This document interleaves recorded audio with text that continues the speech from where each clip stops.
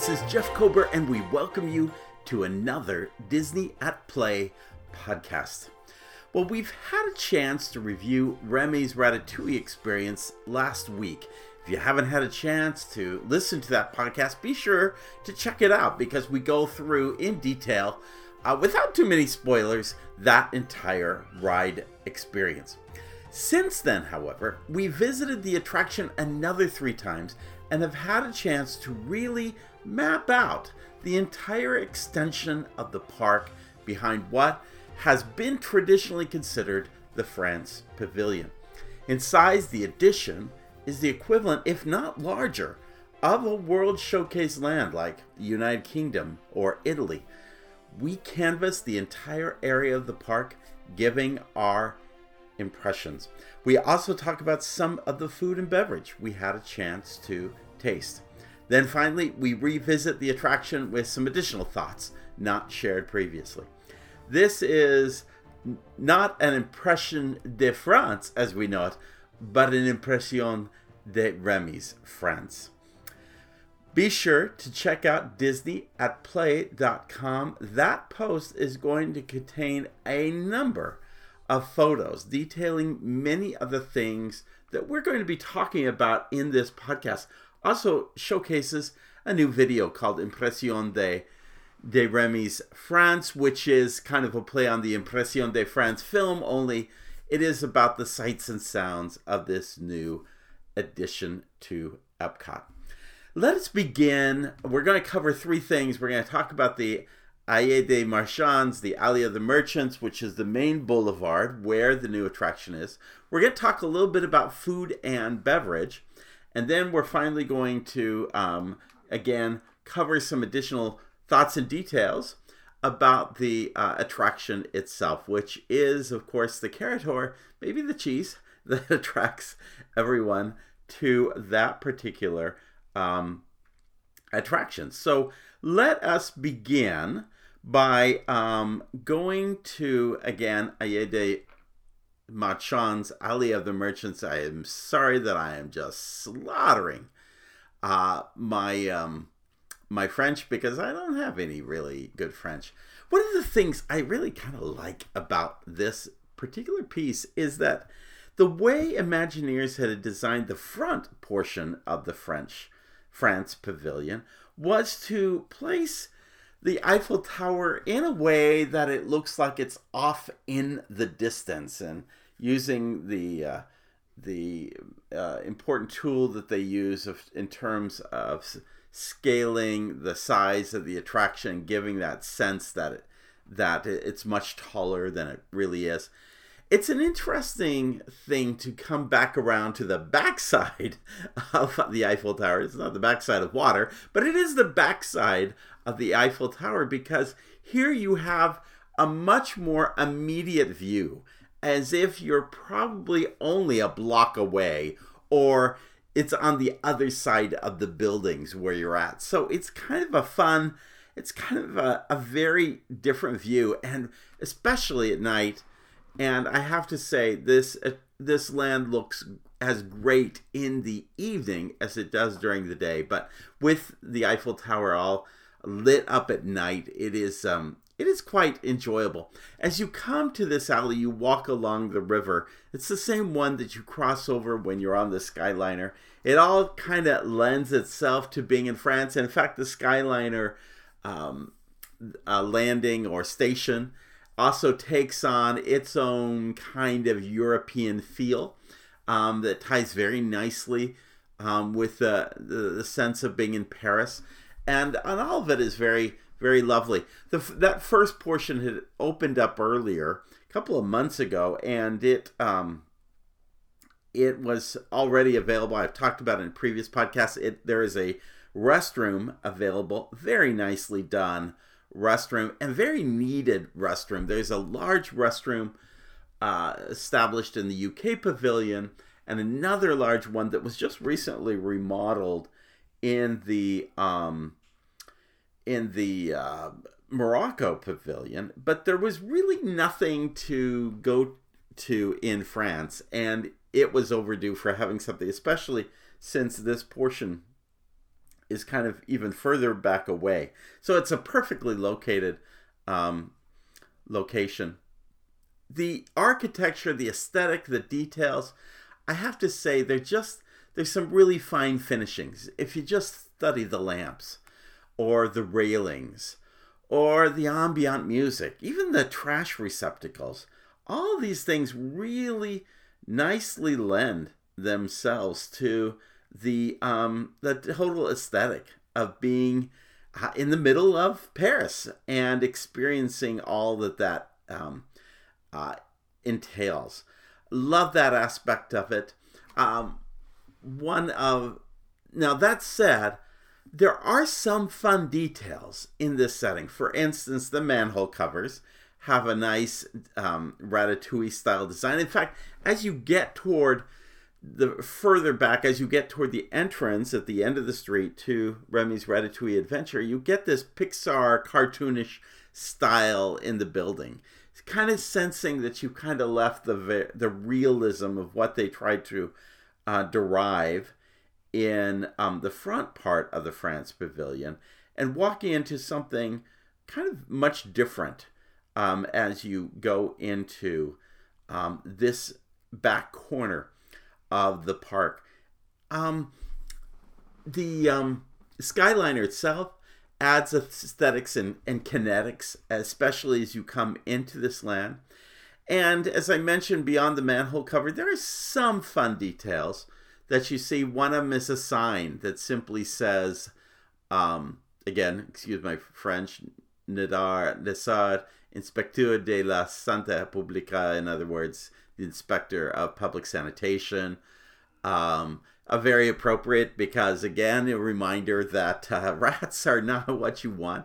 Another little building has an address of 33. Trust me, this is not Club 33 that you're seeing here, but it is a noticeable sign there. There is this wonderful set of windows. One has on the door Diego, which was the critic, the restaurant critic, comes to the restaurant. His caricature is on the window of one, and then you see this is kind of like a wine and food store that has been set up, and it's got some very little details to notice. Remember in the the Ratatouille film that Chef Skinner tries to sell anything and everything food-wise with the Gusteau name on it, and you see that play out with things like the sardine cans. But there are also these bottles of wine. In fact, they're set in pairs, and one of them shows a date that relates back to the year that Ratatouille opened. Another sets back to the date in which Remy's Ratatouille Adventure opened at Disney, or at the Walt Disney Studios Paris, and then one is for this year in which the Remy's Ratatouille Adventure opens up here. So again, little details. There were some motorbikes that were used in the film. Those are very popular in the sense that I can hardly ever get a photo because people are always taking a photo of themselves on it. Some bicycles. Not a lot of landscaping, but what is there is very nicely finished and detailed. There are, in the architecture, you have the immediate building, but as you face Remy's Ratatouille Adventure, to hide the back show building, which is quite sizable, they've kind of done this imprint skyline of Paris, which frankly, especially from the Skyliner, as you're riding through, kind of looks kind of cheap. But at the same time, I'm having second thoughts on it because, again, it kind of almost suggests that you're going into, again, sort of a fantasy cartoon world. So maybe that kind of makes a little bit more sense. The other thing I should mention is the wonderful fountain that is in front of Remy's Ratatouille Adventure. It is uniquely themed to include rats on it because, of course, there are no other fountains in all of Walt Disney World that would have rats in it. But of course, that's not true because, as we all know, there is a Rizzo and his buddies are in the fountain, taking out the coins in the fountain in front of Muppet Vision over at Disney's Hollywood Studios. Still, this is unique. It's got the champagne bottles kind of popping out with water coming from that, and again the rats. It's a nice little effect. And again, all of this looks really nice at night as well during the day. It's just a really lovely setting. Before I move on to food and beverage, I should also mention merchandise, which I mentioned in my previous podcast as we reviewed the attraction. One of the surprises is that you don't step out into a gift shop. Notwithstanding, they had a little kiosk well themed to Paris, and with a really great array of fun Remy Ratatouille merchandise. It was kind of cool. Check it out when you see the video that we have for this. It was fun, and lots of folks have purchased the hat with Remy inside of it. It's the chef's hat, and it's been a very popular merchandise item. So kudos to Disney for that, and I'm wondering if they're thinking they should have had something bigger for gift shop or merchandise. But notwithstanding, what they have is nice. Food and beverage. So what we have here is an interesting. We have two offerings. We have La Crêperie de Paris, and then we also have something a little less fancy called Crêpes à emporter, which is your takeout crepes. I did not have the opportunity or privilege in the two visits I had. It was closed on the first day we visited, and the second day there was a long line. The day was kind of coming to an end, and I was also kind of balancing my attention toward my daughter, and so the idea of standing in line and doing the indoor dining experience was not something I had a chance to enjoy. I have posted on DisneyAtPlay.com images from Disney of the food. It looks great, and I very much and there's a number of things. So you basically have these crepes coming into two categories. One being a savory crepe. Many of which are kind of made from buckwheat, and then you have the sweet crepes, which we're all a little bit more familiar with. In the restaurant, there's a classic of ham, egg, and cheese.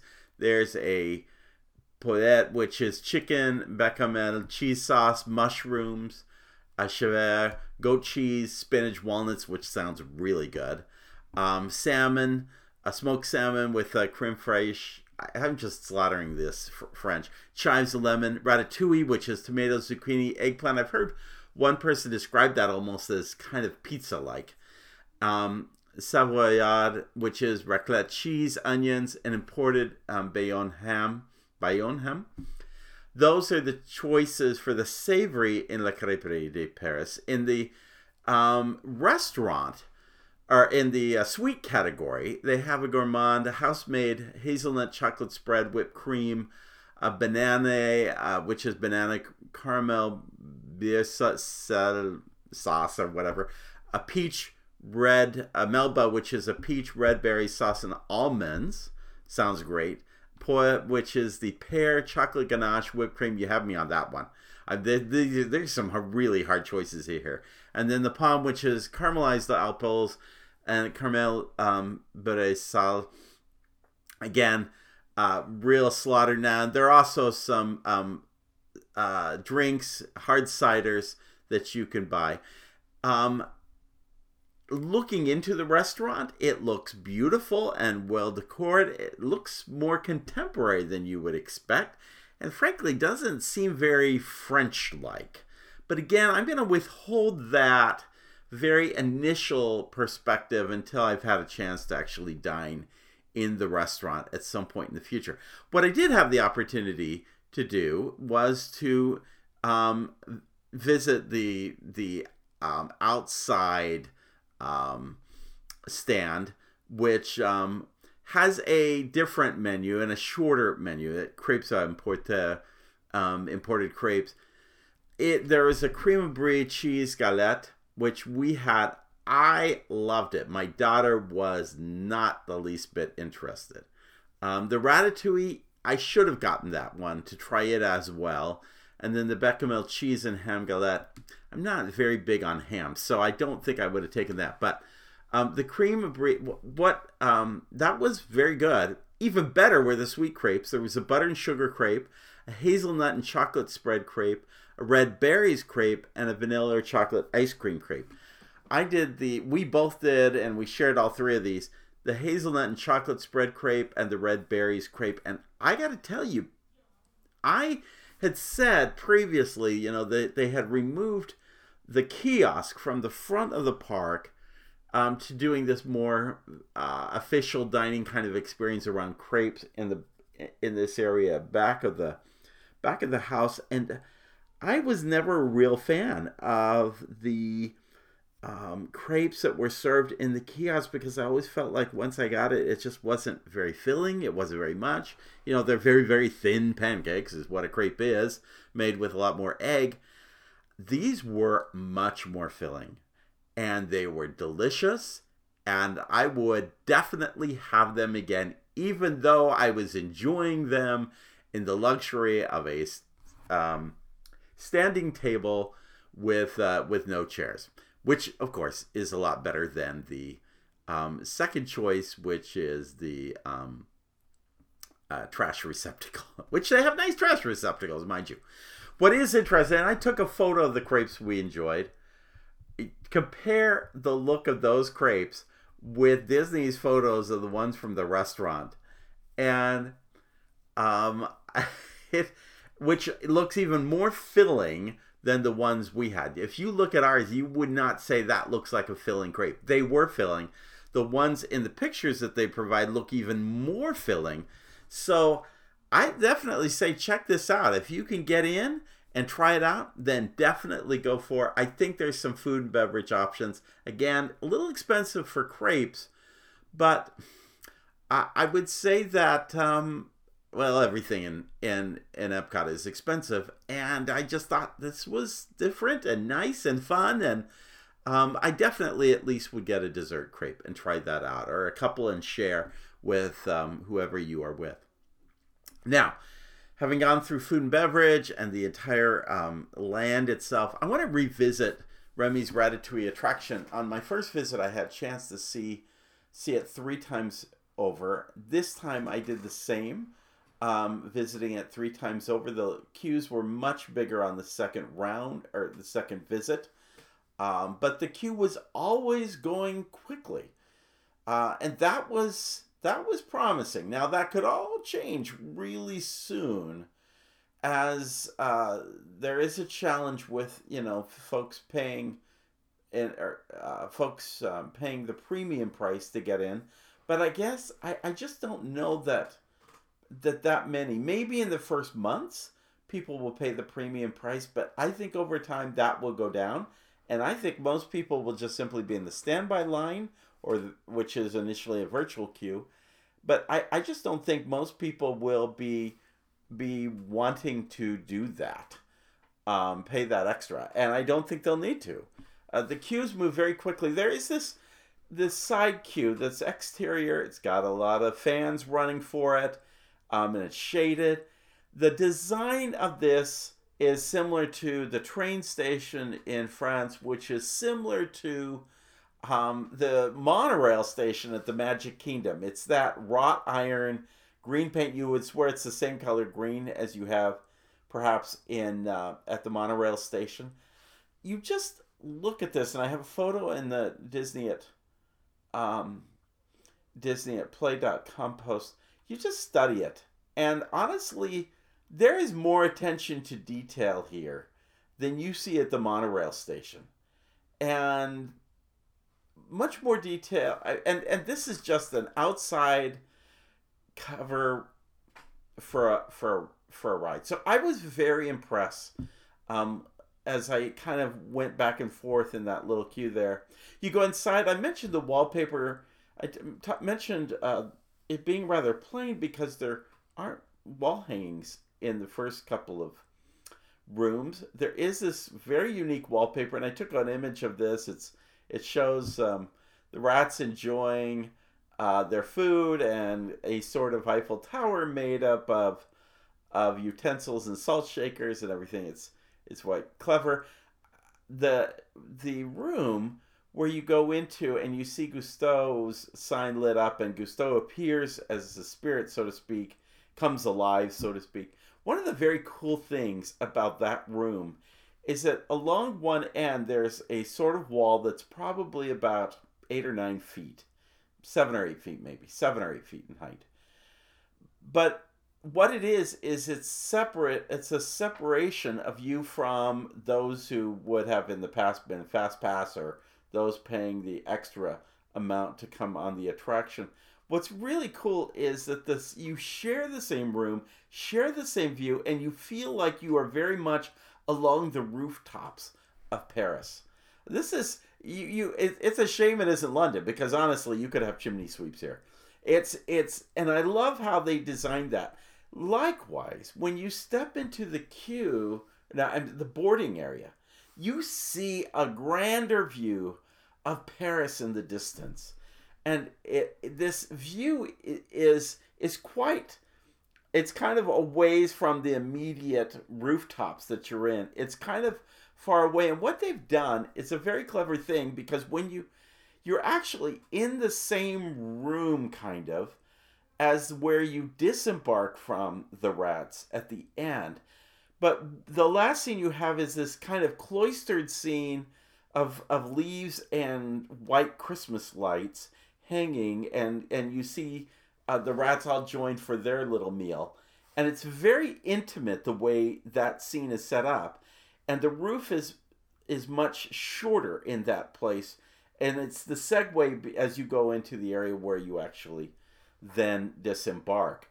But why that's so short is because above you is, which you can't see in the disembarkation, you're in a totally different scene that is very different. You're on ground level with plants on top of you. But what's happening is above that is where this entire Paris scene takes place. And it is a great mural done blacklight style. Again, pushed back to kind of keep that black light intact and not have incidental light fall on it. It's just so clever. Also very great are just the props. The 3D props in the film, which are all oversized, still have a lot of details. One of the great things, I'd say great, it was kind of a bum because, you spend 10, 15 minutes sitting there doing nothing, but the ride came to a stop. And it came to a stop in between two scenes, one of which is you come back into the kitchen and Linguini sweeps you away with the mop and brushes you underneath the stove. And then from there you move into a cart that goes into the main dining room where you are discovered by Chef Skinner, who is busily serving Ego at his table. All of this was kind of in play when our little ride vehicles, our rat ride vehicles, which honestly look more like mice than rats, but anyway, when they all came to an end. So we were able to kind of see this all play out.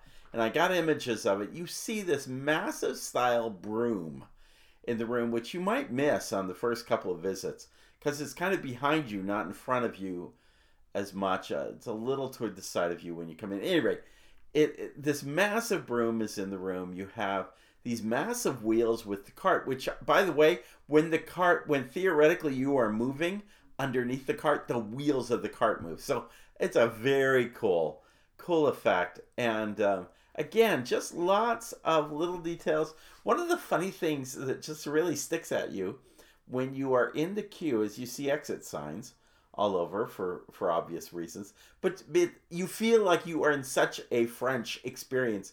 You expect it to say sortie, which is the French word for exit. You're so used to seeing. I'm so used to seeing it when I'm in Paris, and especially at Disneyland Paris. And so I kept expecting these exit signs to say sorry. Now that wouldn't work in an American. The law says you got to do it in English, but it still was so interesting. I asked my daughter what she thought of the attraction. She had not read any watched any YouTube video, had never, was not really quite sure of what it was like. She knew kind of you were riding in a rat. And she knows very well the movie of Ratatouille, so she was no foreigner to this. But she really did not know what was coming of all of this. Her comment was one of disappointment. And her first thought was, I'm surprised I didn't see any audio animatronics. And that's interesting because maybe because I knew enough about the attraction, I never supposed, are we missing an animatronic here or there? I asked her how this attraction compared to Frozen Ever After. And she said, I like Frozen Ever After much more, largely because of the animatronics. And those animatronics, many of them have problems, not all of them, but the human face ones do with the projection. It just doesn't work out. It's not as nice as the Seven Dwarfs in their Mine Train coaster. She did come with me a second time to ride it the other day, but she really wanted to go on to something else, and she really was in no hurry to return to the attraction. So you kind of get a sense of, okay, this is a nice attraction. It's a D ticket in my opinion, and a A B C D E ticket kind of thing. It's a D ticket, but it's not quite the E that even Frozen Ever After could. Well, obviously the Guardians of the Galaxy coaster, or Soarin', or Test Track, or Mission Space, those are all definitely E-ticket. And Spaceship Earth, I will say, is an E-ticket attraction by virtue of what it attempts to do in the space and in the unique building that it is in. In summary, I want to say a couple of things. First of all, my applause to management for opening this up early and getting lots of people to visit before the official opening date. They got the cast members in there over a period of days. They've done Club 33. They've done DVC owners. They have done. They've been doing the annual pass holders. It's just kumbaya, and big thanks to kind of making that available and possible. Now, I look at this and I think to myself, when you take not just the ride, but you add this entire street and the length of it, and actually the little corner you had to turn to get there, and you think about the things you had to add, such as a restaurant, a counter service area, restroom, a kiosk. And really, you have the equivalent of a World Showcase pavilion here. In and of itself, you could have opened this up as a world. In fact, I would dare say that it is bigger than other countries in World Showcase, such as the United Kingdom Pavilion or the Italy Pavilion or the German Pavilion, which, all three of those do not have an attraction based on this, and this one does have a major attraction. Now, those are great lands, but what would it have been like if we had opened up and we could have said, okay, now we are going to have our 12th World Showcase Pavilion, and it's going to be based on this. Now, Disney wants to tie it to IP, and there are only so many IPs. I mean, you look at Raya and the Last Dragon. It's based on a fantasy world called Kumandra, but it is inspired by a number of countries that are really not represented in World Showcase. Countries like Singapore and Laos and Thailand and Cambodia and Vietnam and the Philippines, Malaysia. Coming out this fall is Encanto, which is based on a enchanted place in a Colombian mountainscape. And nothing in South America is represented in World Showcase. We have Mexico well representing that country, but Mexico is not South America, and many people have thought maybe Brazil would not be far from coming, but again, the problem is there's, other than the Three Caballeros, in the same way that Donald or Panchito is connected to Mexico and Jose is connected to Brazil, but they already have that attraction. So there's nothing to put there. Anyway, I just wonder in my own mind. Now, mind you, we don't even know how successful Encanto will be in the box office. And Raya and the Last Dragon, that had to come out during the middle of the pandemic, so that's a little unfair. I don't know if these are apple-orange comparisons. I just think it would be great if we had another World Showcase Pavilion. By the way, you could say, well, yeah, but Ratatouille is a very successfully proven IP. It is, but it hasn't had any follow-up. There's no Disney Plus extras. There aren't any follow-up films, anything of that nature. Nobody, I think, is planning on the live action of Ratatouille. So as a result,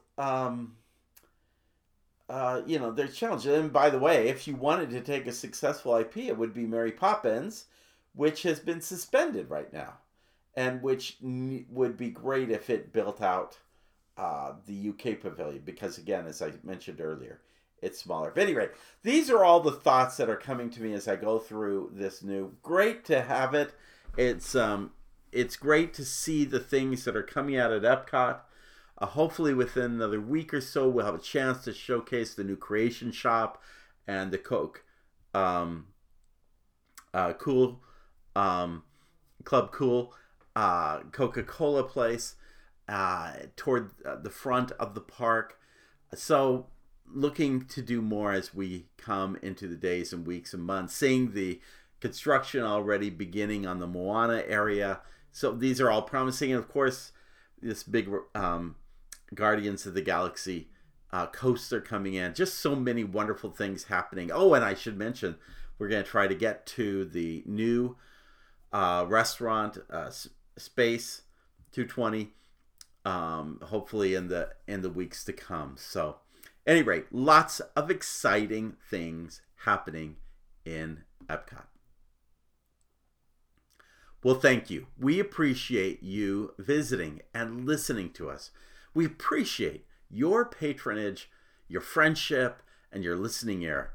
To make these websites and podcasts possible, could you perhaps help us in some of the following ways? One, in addition to the podcast you listen to, the channel you're on, please visit disneyatplay.com, disneyatwork.com, and subscribe to our website. That way you get notices of new posts and podcasts coming out. Second, if you like what we have to offer, please go to iTunes and offer us a favorable rating and even a review. This helps notify others and puts us a little closer to the top of the food chain there in terms of what we have to offer. 3, if you like videos, not just of Walt Disney World, but of parks throughout the world, like the ones we've been showing lately, please visit J. Jeff Kober on YouTube and subscribe there. That way you can be also notified of upcoming videos when they come out. And finally, please join the Wayfinder Society. For as little as $1 a month, and this is brand new, for as little as $1 a month, this Patreon group not only helps to support this podcasting and the attending websites, also gives you access to one of our Disney at Play interactive guides. There are 4 tiers to the society, 2 of which are available to all who love Disney and are fans. The second 2 not only celebrate all things Disney, but focuses on best in business practices from Disney that you can apply to your own organization. All of them offer unique interactive offerings that are yours because you have contributed to this podcast. So check it out. We're happy to announce that the first Explorer tier is now only $1 a month. And with that, you not only get to support us, but you'll receive access to one of our Disney at Play discoveries, the Pandora World of Avatar. I'm telling you, this is the most comprehensive guide to that new land at Disney's Animal Kingdom. And by the way, go to disneyatplay.com and you can actually take a look at 2 sneak peeks at some of these interactive guides to see, again, if joining us would be something that works for you. At any rate, thanks for being a part, and thanks for subscribing and joining us. And in the words of Sinbad's storybook voyage, please remember, always follow the compass of your heart. Have a great day. We'll see you real soon.